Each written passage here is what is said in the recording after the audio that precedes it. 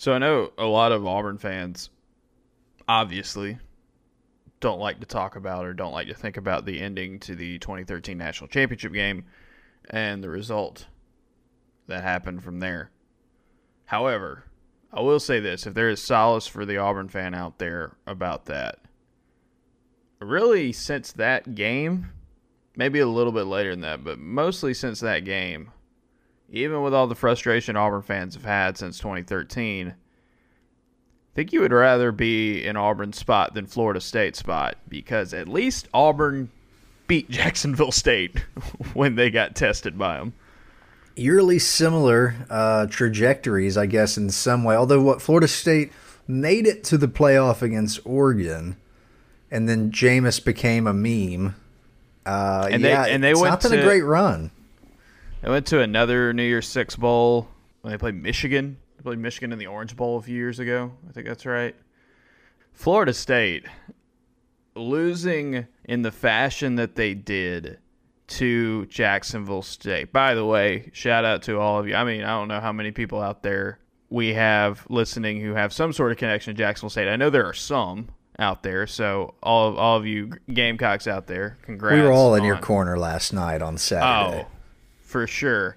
It was beautiful, too, because it wasn't just like the ball got behind them or it was a tipped freak play. It was like Florida State was inept and had another opportunity after the catch to simply make a tackle. After the game, Mike Norvell said something along the lines of, yes, we ran a two-deep man, tried to get pressure on their quarterback. They still had one timeout, so we didn't go to immediate prevent. That's an FCS kicker. That's 6 seconds left on the clock, and you are Florida State. I don't think, they were trying to prevent something that may happen for the tie and gave up an option for the win. They didn't go prevent, and they didn't go, they didn't man up and put three deep. They didn't build a wall over the, at the goal line. They didn't do any of that. They sat back and ran a normal play. Full credit to Jacksonville State for the catch. What a block up field, and both of those guys kind of having the timing to make it happen. Jacksonville State beats Florida State. I didn't watch the Florida State Notre Dame game last week. You did, because all you wanted to talk about was Brian Kelly for the next few days. Yeah, I'm in favor of execution. Maybe our entire team needs to be executed after tonight. So I missed the whole, hey, Florida State, man, they're building something there. Watch out. I missed that. I didn't get the full impact of that. And then a week later, Notre Dame has to score late to beat Toledo, and Florida State loses to Jacksonville State, an FCS team in 0-2 is quite the rebuild, It's pretty wild. Where does that leave the Gus Malzahn coaching tree? Meaning what? Well, Norvell is one of the higher profile Malzahn products, right? And there are some others out there, but I think Norvell landing at a spot like Florida State made him probably the highest profile from the Malzahn coaching tree. And right now, it's not going great. Because that's the thing, is Malzahn doesn't have a ton of guys in his quote-unquote coaching tree. They ended up losing last night, but Eli Drinkwitz seems like he's doing all right at Missouri. Let's see, he's got Norvell. Jake Spavital's at Texas State. That isn't going well either. Chip Lindsey, Troy played one close to Liberty. Yeah, it's just not very. It's not a very large tree right now. Speaking of Kentucky, go ahead. It'll just be interesting to see how many maybe assistants or former players of his kind of make their way up at this point. Now that he's at UCF. What about Kentucky? Just speaking of them, it seems like Stoops is quickly becoming the darling of the conference. Yeah, I mean, I think he's done everything you need to do at a job like Kentucky, knowing that you're not going to get super elite talent. It seems like they finally found an offensive scheme that works, that can stretch the field. And, I think some teams are not going to want to play Kentucky later in the year. But going back to Jacksonville State, there's this long discourse online this week about Auburn playing Alabama State and how Auburn has made a commitment to play FCS teams from the state of Alabama. It almost bit them in 15 with Jacksonville State, but they played Alabama State, they played Alabama A&M, they played Samford. I don't think UNA's on the schedule yet, but that might be coming at some point. And then not an FCS team, but they are playing South in a few years. If you're going to pay a lot of money to have your team kick the crap out of another team in the FCS, or potentially lose. Keeping that money in state is a pretty smart suggestion. I think it can win you some goodwill. Alabama does not seem to be worried about that. I think they were too busy trying to shut down UAB's program to worry about playing other schools. And I would also say that Alabama's very big on having a national brand with their football program, and honestly with their university too.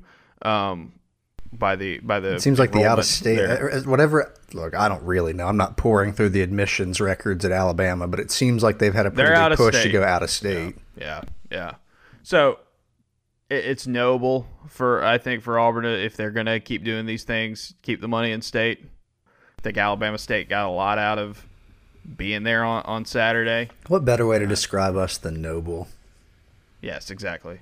And as noble as paying people to win football games is, I guess in college sports. That just actually for a paycheck game is really not that much. I think some of those get up to $1 million sometimes. Dang, they must be pinching pennies there at Florida State. What we learned yesterday is that hey, scheduling these FCS games in state is a good idea. I think it's a cool way to boost the profile of the sport in your state. Good. Auburn, no real need to schedule Jacksonville State anytime soon. They've got some scalps. They almost beat Auburn. They beat Ole Miss a few years ago. Now they've gotten Florida State on a Hail Mary. I think Auburn's fine if they let the Gamecocks stay up there in Calhoun County. The noble Auburn Tigers.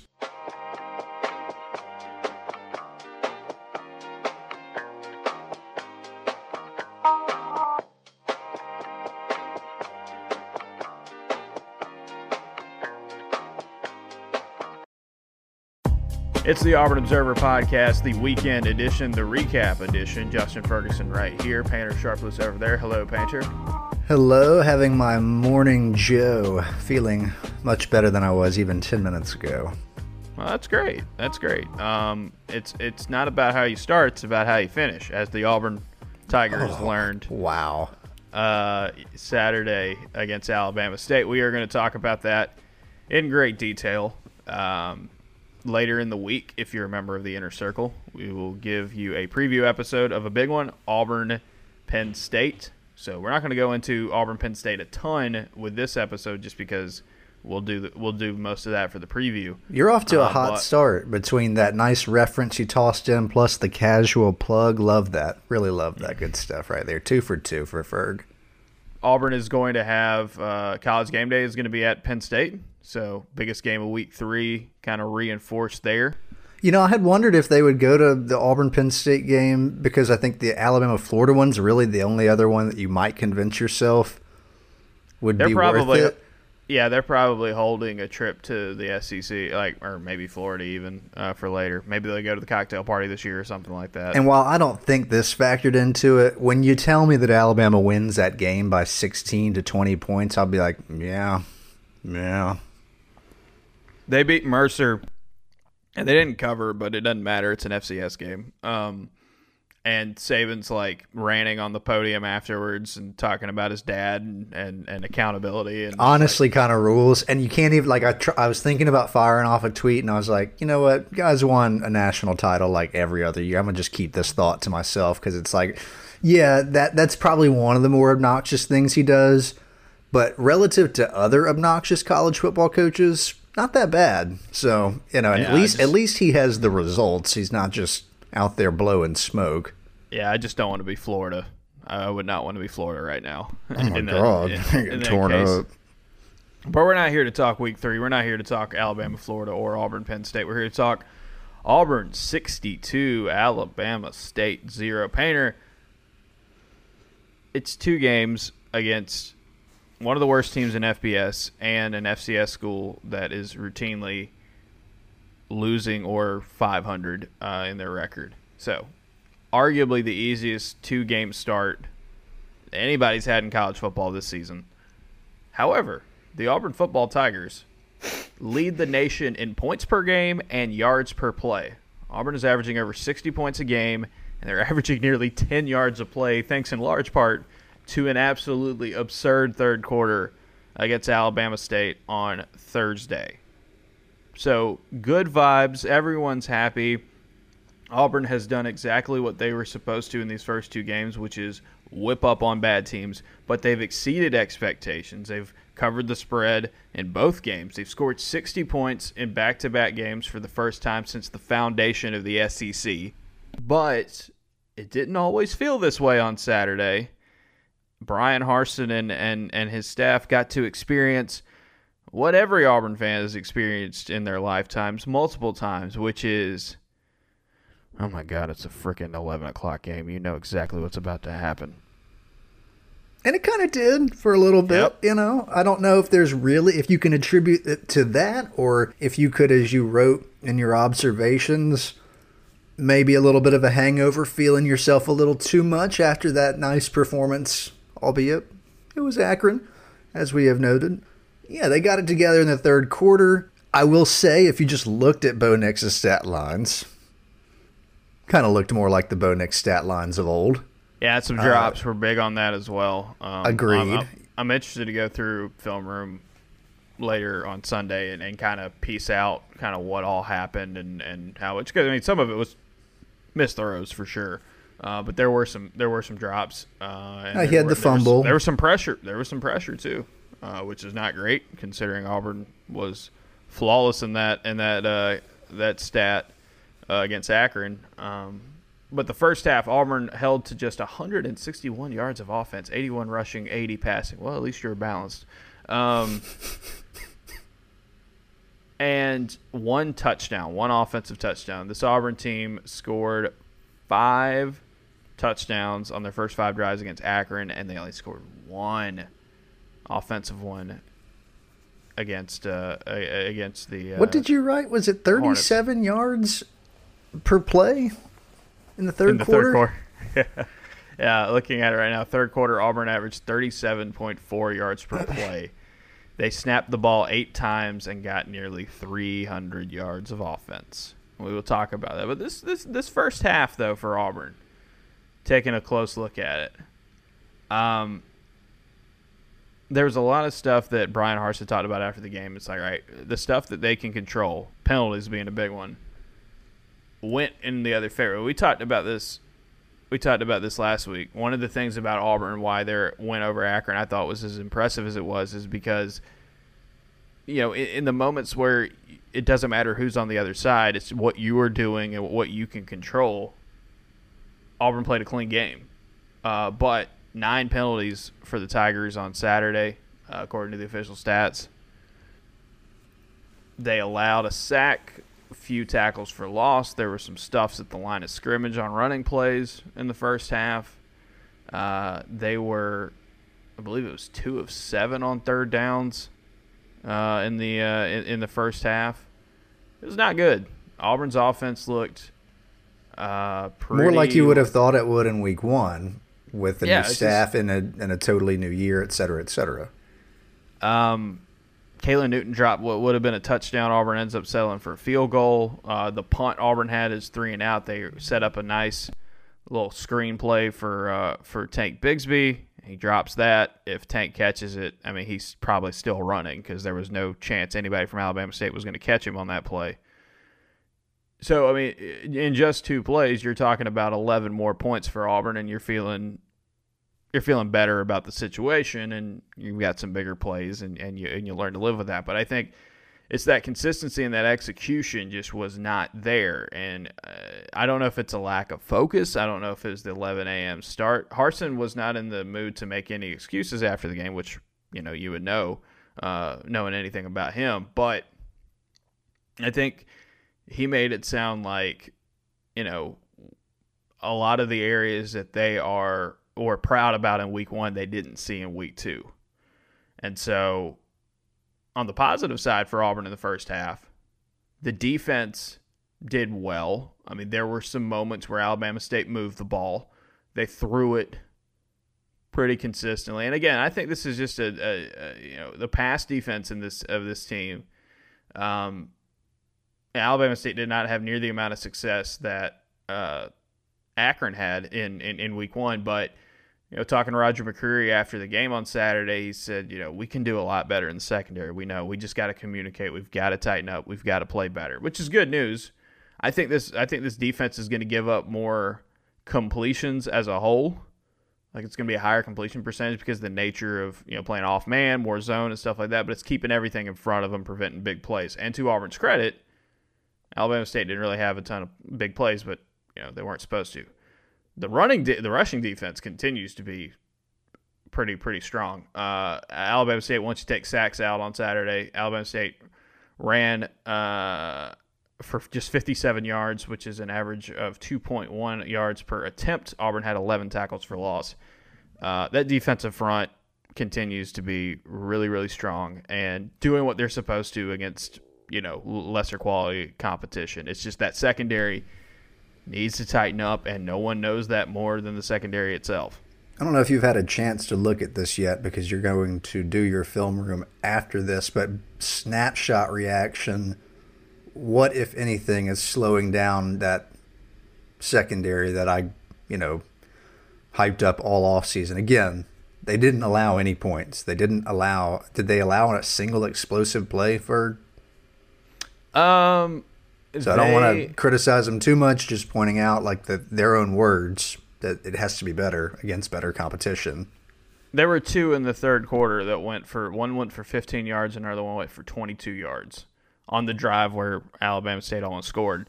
But that's it. I mean, they averaged, it was something like a little over 4 yards an attempt, which you'll live with. I mean, those aren't bad numbers, right? I think it's just hearing what McCreary said. It's just like there's communication, guys. I mean, guys are coming open a little too early. There's maybe some parts in the zone where they're getting attacked in some soft spots. Yeah, I think it's just they got to tighten it up. But you've also seen in the first couple of games when this secondary can be really, really good, they're very disruptive. Making plays happen. Swatting away passes, and then of course Roger McCreary baiting Alabama State into throwing a pick. Plays that one to perfection.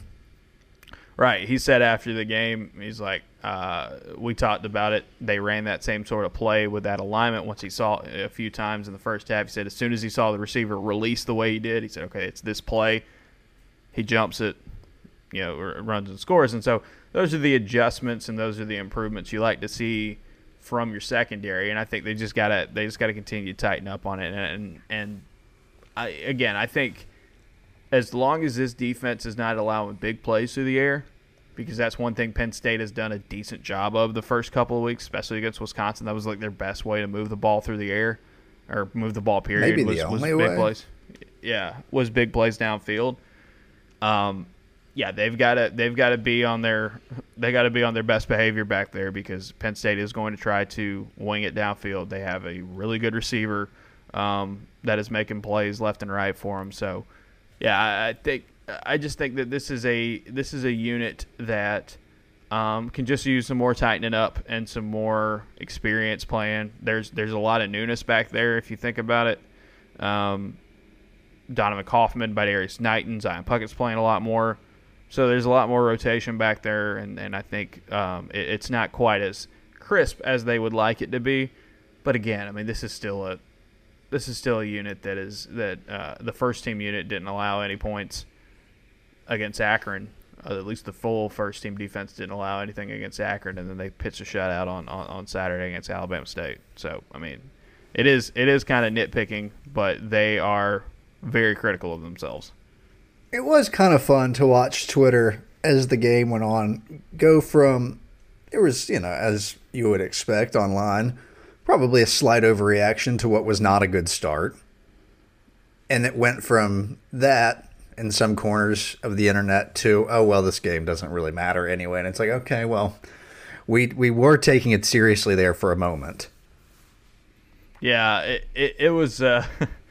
There were people at halftime or in the first half tweeting like, "It's gonna be a long season. This is this is." And it may be, but guess what? Texas A&M somehow couldn't do anything against Colorado. Right. LSU lost to UCLA.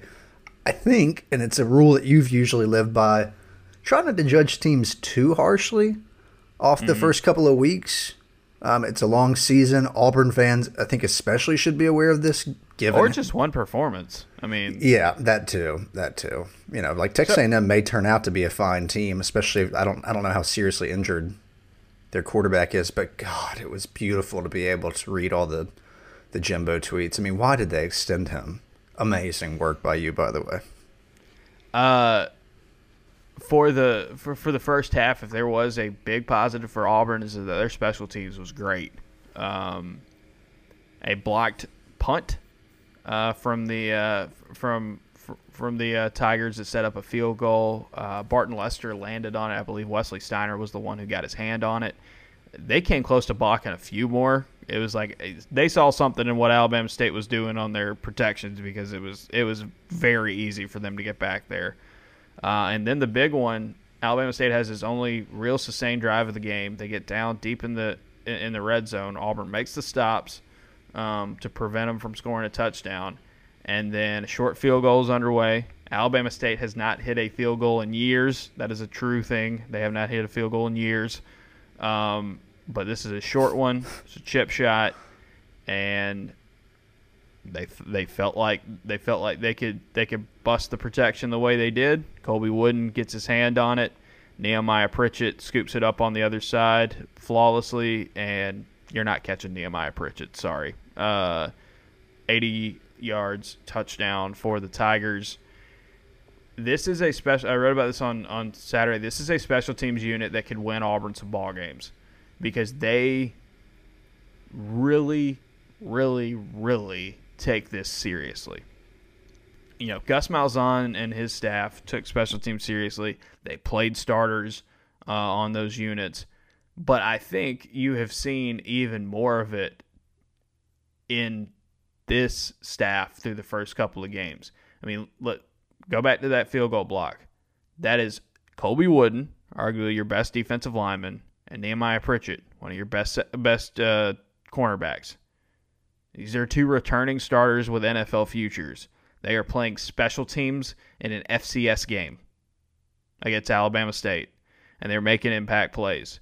They care about it. And Harson's thought process there is this: if you're going to have 20-something plays a game be on special teams, why not have your best players out there, right? Because those 20 plays could make a difference. And if they continue to have the commitment to execution and putting their best guys out there, as I think they will moving forward, when Auburn gets into some close games this season against SEC opponents, they're going to have a chance to win, I think, because of how much they care about their special teams.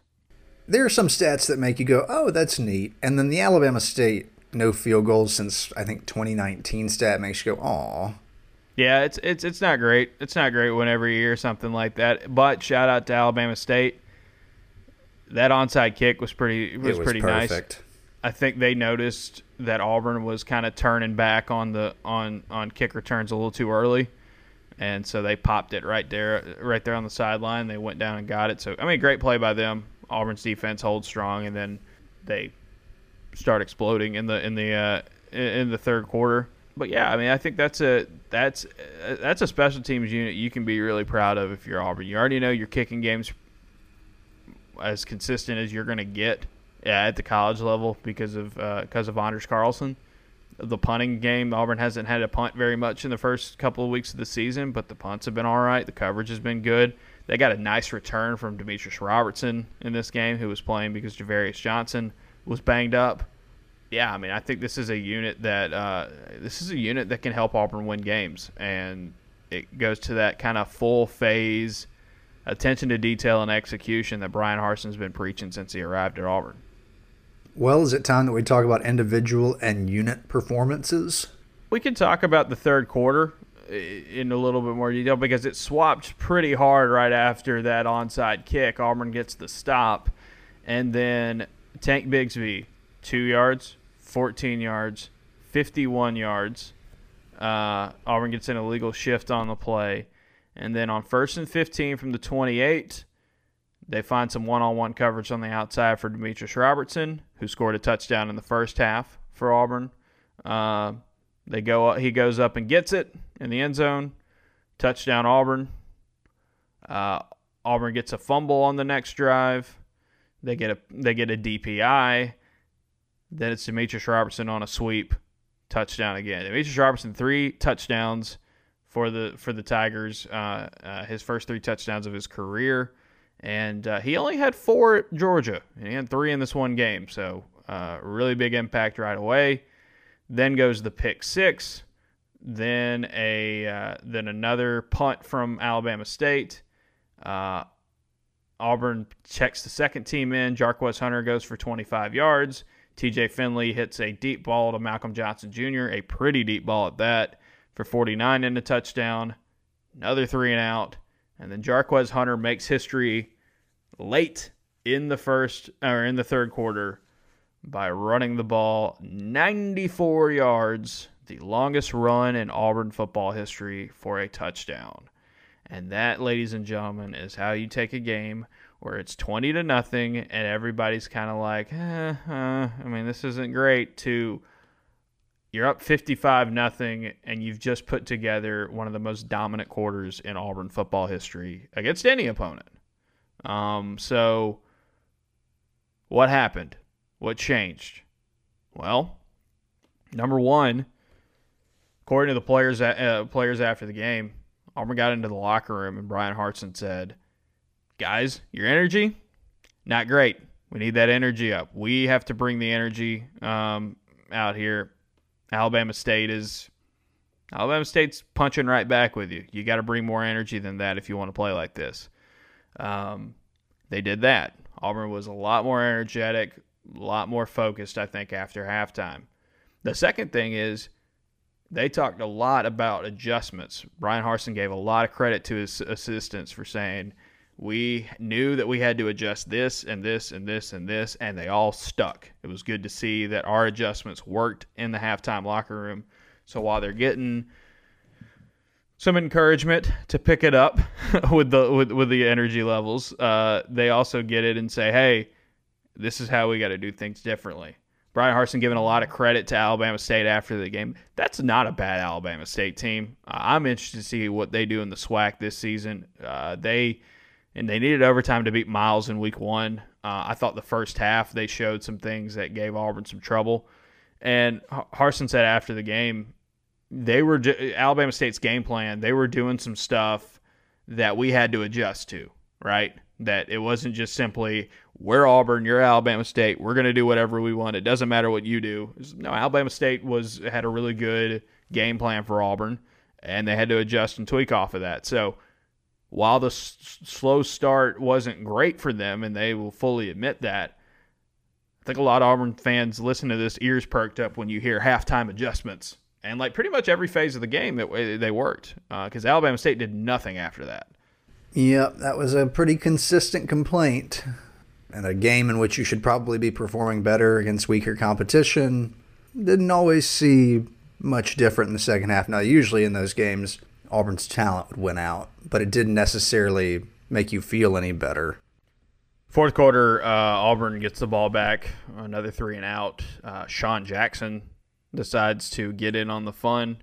They hammer away with him. Finley gets another completion to Elijah Canyon, but it's Sean Jackson and Jordan Ingram. Jackson gets his first career touchdown. The walk-on from Hewitt-Trussell continues to be very impressive, and Auburn gets the ball back on another 3 and out, and then just pretty much salts the game away on the ground, and that is it, 62-0. That's how you take a iffy game to one of the biggest wins in terms of just pure domination in school history. That third quarter tying the record for most points in a quarter in Auburn history. That half with just one touchdown in the fourth quarter, tying a record for highest scoring half in Auburn history.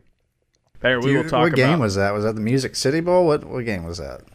The half. I can't remember how many they. The half was a Florida State game from back in the day. Oh wow! Okay, shouts out. Florida State taking L's everywhere. Yeah, it's a big win for Auburn. 62. Big win is in terms of the points on the board. They got to learn what to do when things weren't going their way after pretty much everything went their way in week 1 against Akron. They got to get encouraged, I think is probably the nicest way to put what happened in the locker room. They got to get motivated. They got to go through some adjustments. They got some coaching, some tough coaching at times. And then they did exactly what they were supposed to in the second half. So we will see what Auburn team is more like the one that's going to go to Penn State. Is the one that started the first half against Alabama State? Is that more what you're going to expect from Auburn against quality competition in terms of the way they perform and execute? Or will the one that played most of the game against Akron and the third quarter against Alabama State be the one that shows up? Either way, whatever happens at Penn State, you're going to have to be a lot better to, you're not going to just score at will, I don't think, against that team, and you're not going to be able to just do whatever you want and stop them. But I think the truth might be somewhere towards the middle. But I will say this, the fact that they put a full game together of looking awesome and then a half of looking awesome in these first couple of games, maybe it's a little bit tilted more towards the positive side. I tend to agree with you. I think it's going to be hard to replicate that level of cleanliness in many games this year and their performance against Akron, especially on the road, first true road game of the season, and really, I think, probably one of the hardest places to play in the country. Oh, yeah. And I guess we can talk about this as well, the We Want Auburn chants from Penn State. I mean, I think some people tried to make a big deal of it. It's just like, yeah, they want – I mean, you gotta remember that this is the biggest home game of the year for Penn State. They put you as their whiteout game. This is their big tradition. This is their big game that they have. And yeah, I mean, it is going to be. I mean, for what it's worth, no one does something like that better. I've always been amazed at Penn State's whiteout because, like, when Auburn tries to do a color thing, it's like, well, some people do it. Right. By the way, shout out to the student section again for a 11 o'clock game against FCS opponent. Those guys and girls were loud the whole way, and they should be applauded for that for sure. But yeah, the We Want Auburn chance is like, yeah, I mean they've been looking forward to this game for months and months, just like Auburn fans have. So I think it's going to be a fun atmosphere and a fun environment. And it does feel, in different ways, equally critical for them. They're figuring out after a disappointing season last year, just like Auburn had, what they've got in this team against better competition. And, James Franklin is much deeper in his tenure at Penn State, but I do start to get the feeling, from abroad or from far away, that their fan base is like, hey, what do we really have in this guy? As Ohio State continues to rack up conference titles, by the way, are we going to be able to hold steady with them in any facet? By the way, I think Ohio State they're looking a little more susceptible this year than maybe in years past. Oregon, I don't want to be too critical of their young quarterback. They hammered Oregon. Oh, and he ended up bouncing back and playing well, I thought. Well, I imagine, given the track record of their quarterback play over the last decade or so, that he will turn out to be a very good player. But not the best day for him. And yeah, I didn't give Oregon any chance to win that game. And they ran all over Ohio State, which is shocking to think about. So, yeah, it's a big one for Penn State. It's obviously a big one for Auburn. And, they won Auburn. Auburn's going to be coming their way. And I think a lot of Auburn players and coaches and fans are going to be excited about what they see next Saturday in State College, Pennsylvania. Pander, before we move on to kind of running down our thoughts on players, units, and whatnot, since we've kind of gotten the game flow down, you wanna do some business first? Rate, review, subscribe, people. That's what we're getting at here. All right? We would love for you to join the inner circle. It's a great place to be. The best. But if you can't do that, you can rate, review, and subscribe. It takes about 20 to 30 seconds. Those 5-star reviews we love. All right? That's all I've got. Yeah. AuburnObserver.com. Sign up if you want twice as much podcast during your week. It's the only way to get that done. Go to AuburnObserver.com. Sign up for $6 a month or $60 a year.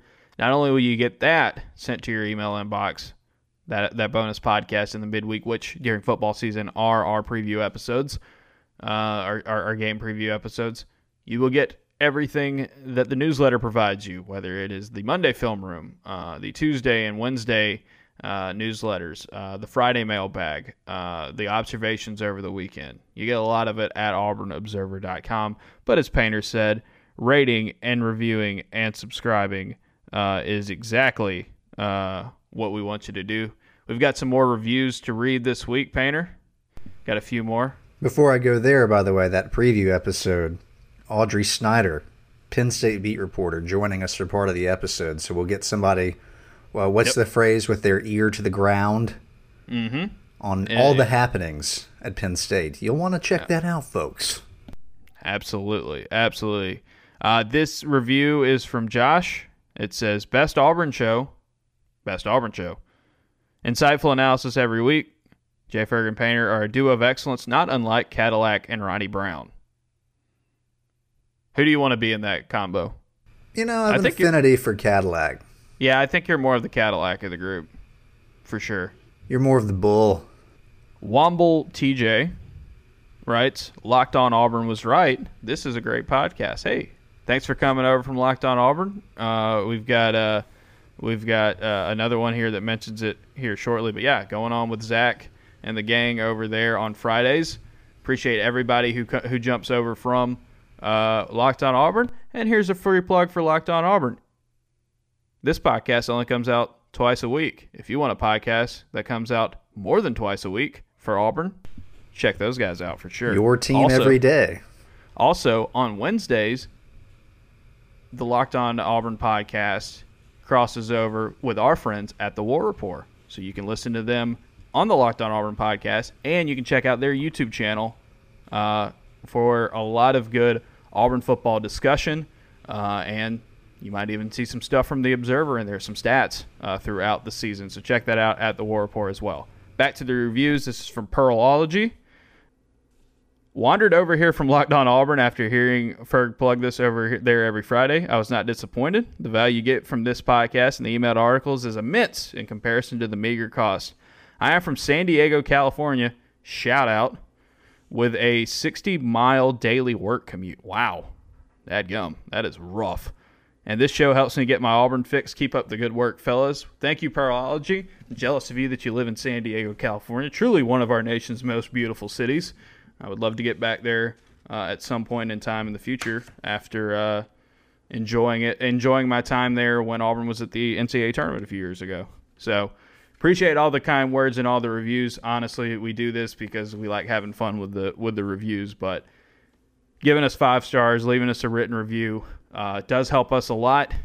So if you are not in a position right now to subscribe to the Auburn Observer with your with a paid subscription, keep listening to us on the free feed and giving us a rate and a review and a rating, a review, and a subscription on your podcast app of choice, and we really, really appreciate that. I was going to say something on top of that. Painter, we are getting dangerously close to 1,000 subscribers.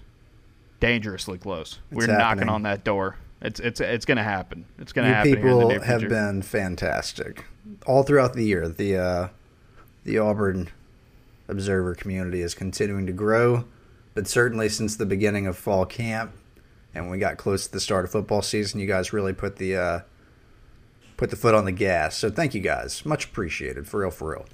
Also, shout out to all of you who had some kind words and good feedback from our latest premium podcast episode with the legendary Dan Peck himself. I heard a lot of people enjoy that podcast. We appreciate that. We're going to try to have a few more guests on throughout the season, including This week in the Premium Podcast, Audrey Snyder of The Athletic, my former colleague there, who does a wonderful job covering Penn State and is just a delightful human being in every sense of the word. And I'm not just saying that because she is letting me stay in her guest bedroom this weekend. She's a great person besides that as well, but that is definitely helpful. Looking forward to going to Pennsylvania. Looking forward to the trip to Happy Valley for sure. Have you ever been to the beautiful state of Pennsylvania, Ferg? So, Painter, I lived in Pennsylvania for a few months of my life when I was a child. Seems like something I should have known. I don't know if we've talked about this before. When I was growing up, part of my dad's seminary education, he had to go intern at a church and somewhere in North America, and our family was one of the ones that got assigned to Pennsylvania. I lived right outside of Erie. I lived where we lived was very close to Lake Erie. Yeah, shout out to Pennsylvania. Never been to Philly though. I'm flying into Philly, so I'm gonna be hanging out in Philly on Friday for the first time. Been to Pittsburgh, though. Shout out to our boy, Alex Kirshner. They helped me out yesterday. Shouts out. Love them very much. Go Panthers. It's Always Sunny in Philadelphia, a show that I've fired back up recently. Any opinions on that one? Oh, yeah. Strong. Good. Strong. Let's get back to Auburn, Alabama State. Talking about players, units. Who do you want to start off with here? Because I think we can do a little bit of a deeper dive on some of these guys. We talked about Bo Nix earlier. I want to kind of dig into the numbers a little bit more. I thought some of his throws he made were really, really good on Saturday, and I thought some of his throws were not so good, and there were some drops, there were some mistakes up front. So I'm withholding full-on judgment from Bo Nix, but it was a step back. I think everybody can see it was a step back from how well he played in Week 1, so we'll monitor that moving forward. But who else did you want to talk about? Let's go with the position group that may be hardest to grade, especially given that you haven't had a chance to do film room yet. And that would be the offensive line, who also, I think, reverted to the mean in this game against Alabama State. Yeah, Alabama State had a couple of quarterback pressures. They did get a sack in this game. There were a few tackles for loss as well. For the most part, Auburn did its job up front, but there were some moments against Alabama State where you're like, ugh. Well, you're starting to play tougher teams right after this, and it's like how well are you going to be able to perform? I will want to see kind of like the who and what. Brandon Council going down with injury was not a great sign for Auburn, but he did come back and was able to play. He rotated with Alec Jackson. It'll be interesting to see if there's any more developments from that, or if Council's going to be good to go. For Penn State this upcoming week. We're talking about that injury reports. Javarius Johnson and Jalen Simpson were both at the Auburn game on Saturday, not dressed out, and were held out for injury reasons. Sean Chivers was not at the game. He was tweeting. It has been reported by others that it was a protocol thing. I think if he's not there and the other guys who were hurt are there, I think you can kind of read between the lines there on that one. And again, we're not going to speculate on what exactly it is or how long he's going to be out or anything like that. But Jarquez Hunter did say that he learned on Friday he was going to be playing a lot more for the Alabama State game. So we will keep an eye on that moving forward as well. I don't think this is going to be a situation where you get a ton of injury information from Brian Harsin. That does not seem to be his MO from his time at Boise State and from what we've seen early on at Auburn. But yeah, the offensive line, there were some negative moments. There were more negative moments than you probably want against an FCS team. There's going to be ways to tighten up. And they played so well in Week 1 that it's going to be one of those things, again, it's like, where's the truth for that offensive line? And again, I think it might be somewhere in the middle. But I think the offensive line, the execution, there were some holding calls, the focus, you're going to want to be a lot better moving forward. And so I think Will Friend and that group are going to. I think it's going to be a pretty challenging week of practice for them. I think they're going to get really tested because that Penn State defense, especially up front, ain't a joke at all. They are very feisty. Yeah, I expect Penn State to spend a lot of time in Auburn's backfield on Saturday, but one thing Auburn can control is any self-inflicted wounds. Speaking of Jarquez Hunter, 8 carries, 147 yards, including the record-breaking 94-yarder. Jarquez Hunter has played 2 games of Auburn football. He has 2 100-yard performances. The last freshman running back to do that at Auburn in their first 2 games, Ontario McCaleb. Tank Bigsby is just casually just doing Tank Bigsby things. 11 carries, 122 yards. That 51-yard run he had was just dumb. The amount of tackles he broke, and just he's a special talent. Everybody can see that. Both of those guys have rushed for 100 yards in their first 2 games of the season. That is the first time Auburn has had 2 100-yard rushers in back-to-back games since Nick Marshall and Cameron Artis Payne in the 2014 season against Louisiana Tech and LSU. We don't know the status of Shaun Shivers moving forward. I said it after the Week 1 game that you know what you have in Shivers. He was very effective against Akron. I think he's a guy that can make big plays happen for you. But you talk about a dude who can carry the load and keep going and has the it factor.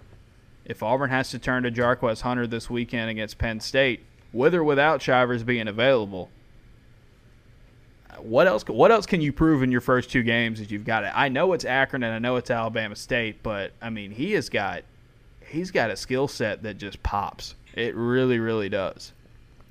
Auburn can't make a living. Its coaches can't make a living off of diamonds in the rough. We've talked about this a ton this offseason.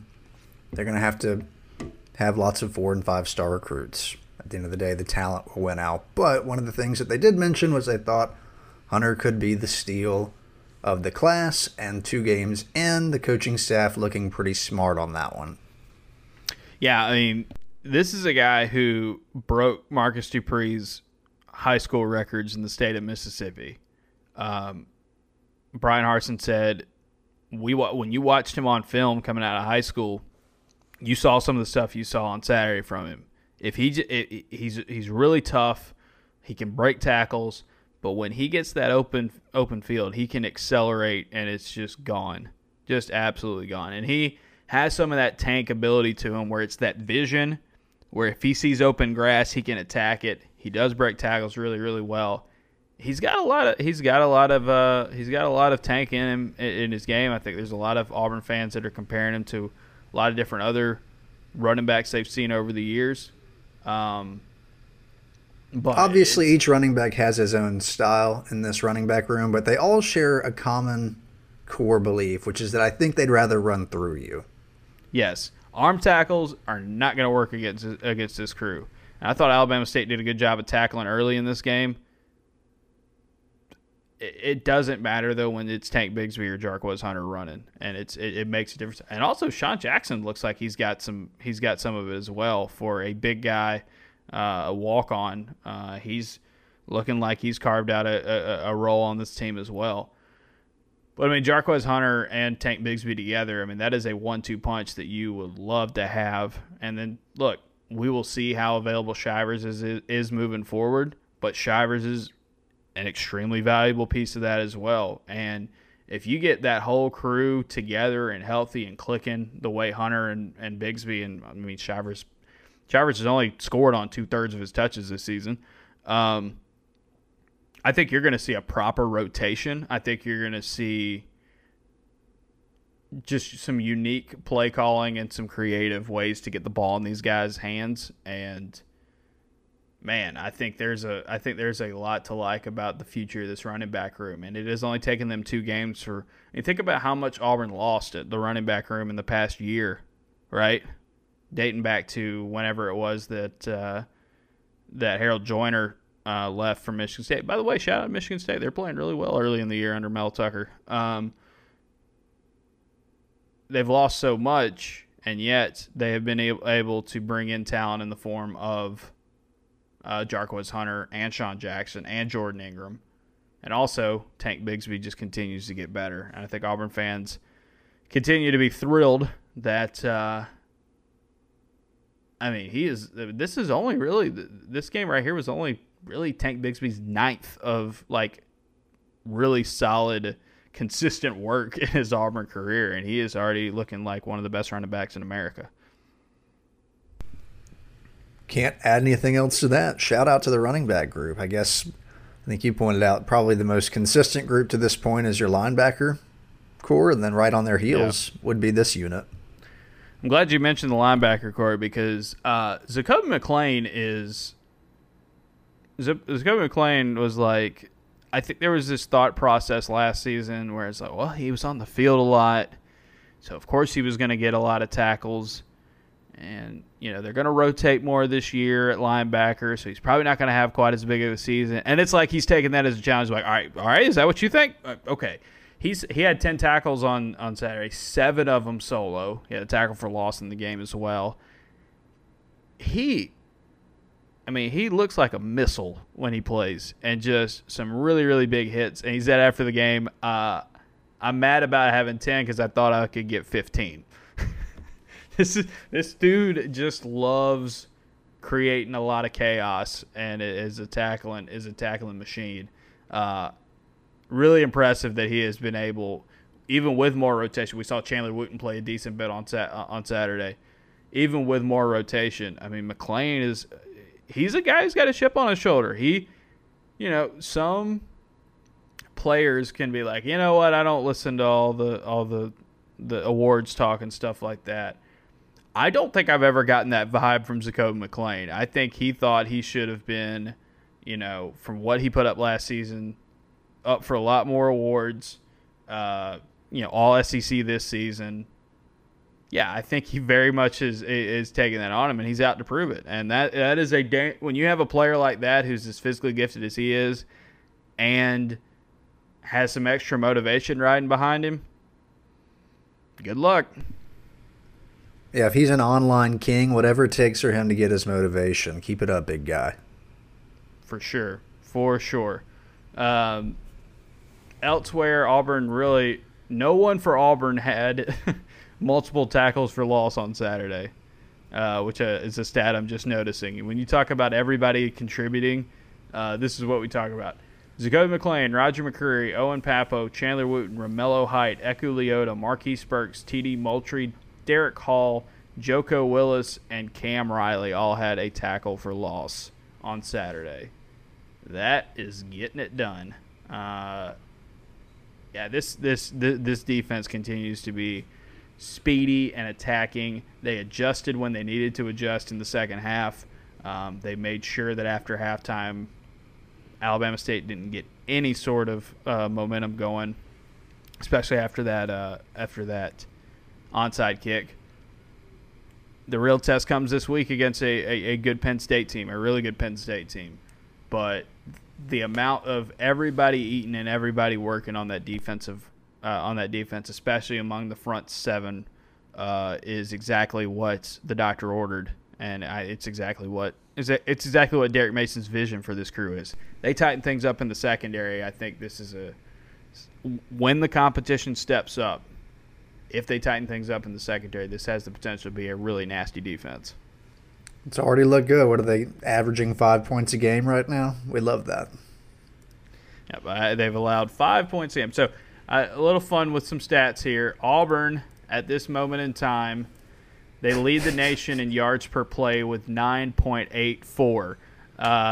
Coastal Carolina second at 9.15, by the way. So that's a pretty big jump. Auburn is averaging 61 points a game this season. The team closest to them is Oklahoma, who has 58. Pander, did you happen to see how many points Oklahoma scored on Saturday against Western Carolina? I did not. 76. Okay. Yeah. For all the people who've been getting off the Barbie jokes, that one applies there too. Yeah. Let's see what else we've got. Auburn's total defense is best in the country, 3.03 yards per play. And their scoring defense, best in the country, tied with the University of Georgia. By the way, we were talking some positives about the state of Alabama football this week. UAB, what happened there? You made You made Stetson Bennett look like Patrick Mahomes in that game. Did not see that coming. Did not see them getting shelled the way they did. Although, to be fair, Auburn had a little bit of that in them too last season, but not to that level. UAB, what's going on there? All right, and especially for all the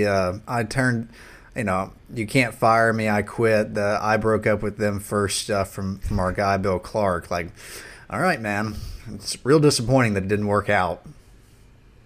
So we will see that moving forward. I find it hilarious though. Jacksonville State got absolutely whooped by UAB in that weird Wednesday night game, and then they go turn around and beat Florida State. Meanwhile, UAB gets thrown into a dumpster by Georgia. Georgia-Florida State, that would be an interesting game because according to the math, it would be according to the math, I believe that means that Georgia will win that game by like 85 or something like that.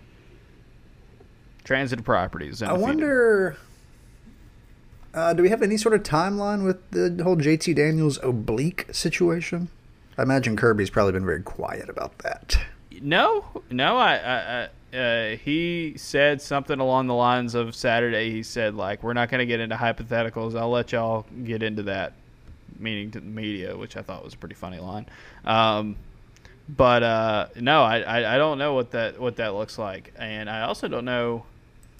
Like, correct me if I'm wrong, but Georgia kind of has a pretty easy path until they play Auburn, right? I think really Georgia fans probably don't look at it this way, given how the last decade and a half of that rivalry have gone. But you can make an argument that it's pretty much Auburn and Florida that could trip them up en route to the SEC championship game. And just on the surface, both of those seem like likely wins for Georgia. But yeah, other than that, it's not a whole lot stands in the way of Georgia winning out. Meanwhile, around college football, around the SEC, full credit must be given to the University of Arkansas. I've given them a lot of grief over the years. They dominated Texas. The score wasn't even close, but I don't think the score did justice to how much better Arkansas looked than Texas. No, it was 33-7 heading into the fourth quarter. It finished 40-21. Not what you want. Not what you want. Mississippi State had pretty good little defensive showing against NC State. That's something that they're a team to keep an eye on this year, just because if their defense is playing a little better long term, they can be dangerous. Vanderbilt beat Colorado State. Man, how bad is Colorado State? But yeah, we mentioned A&M and Colorado. Florida took care of business against South Florida. South Carolina hit a walk-off field goal to come from behind and beat East Carolina. And here's the one game from Saturday that I thought was interesting. LSU 34, McNeese State 7. Not exactly all right, I know week one was bad. Let's just get that behind us and go out there and do some work. And blow out a team that shouldn't be on the same field as us. If I'm looking at this correctly, LSU just got a little over 100 yards rushing in that game, only 180 yards through the air against McNeese State. We know their defense has issues after what happened against UCLA, but man, if that's what this looks like, that's how that offense looks like against an FCS team. This is trouble moving forward, because it's not just like, oh well, it was one bad half like Auburn had or like several other teams had across the country in week one. Those are not good numbers at all there, LSU. Yeah, I'm curious to see LSU play Mississippi State. I think you referenced State getting the win over NC State. Yep. Not because Mississippi State is a good team. They're probably the worst team in the West, but LSU might be pushing for that at this point. Which is wild to think about. So it will be curious, given that they lost last season to State. Mm-hmm. And it'll be, I guess UCLA is probably better than Mississippi State, but it'll be an opponent that's not, for instance, McNeese. Right. And how do they look a month into the season right before they play Auburn? Yeah, it's that game, that Auburn LSU game is looking more favorable towards Auburn by the week. But you also got to think though, it's believe it when I see it, baby. 99, yeah. Believe it when I see it. It could happen if they win. We I won't be shocked. we haven't seen Auburn against a decent opponent yet. But I mean, that's the thing though. Auburn leads the nation in scoring defense, total defense, scoring offense, total offense through the first 2 games of the season. Did they have the 2 easiest games? Yes, but like the fact that they've gone and done it to this extent is, I mean, it's commendable because plenty of teams across the country have looked not great against opponents they should slaughter, and there has been plenty of times in Auburn history, and we're not just singling out the last staff, but you can go to the staffs before them where Auburn kind of played with its food, so to speak. They've really decimated those first 2 opponents, and that is, I mean, I think that's the thing there is that you can talk about the overall health of the team, and we'll see about Javarius Johnson and Jalen Simpson and Sean Shivers moving forward. But like through 2 weeks of the season, Painter, what more could you have asked for from Auburn? Like maybe throw 2 shutouts, but even still, you have the best scoring defense in the country, best overall defense in the country through 2 games. It is all I think you could ask for if you're, like most Auburn fans doing but it's Akron, but it's Alabama State. It's like, well, the results almost could not be better from a statistical perspective. Right. I think this is a good spot for Auburn to be in. We will see what Penn State, what all that entails. Auburn's going to be the underdog in that game. I think it's going to be a fun, tight game. We've seen what Penn State looks like against a quality opponent this season, and then they've also played a MAC opponent that's better than what Auburn faced in Akron. What's the magic number here, Ferg? Like normally in Auburn's past, if it gets to 30, it has a good chance of winning games. I don't think either of these offenses are going to be particularly impressive. I mean, we're looking at a 24, 27 points, 30 points almost certainly seems like it would be good enough for a win based on how these defenses have played thus far. I think 30 would be enough for a win. The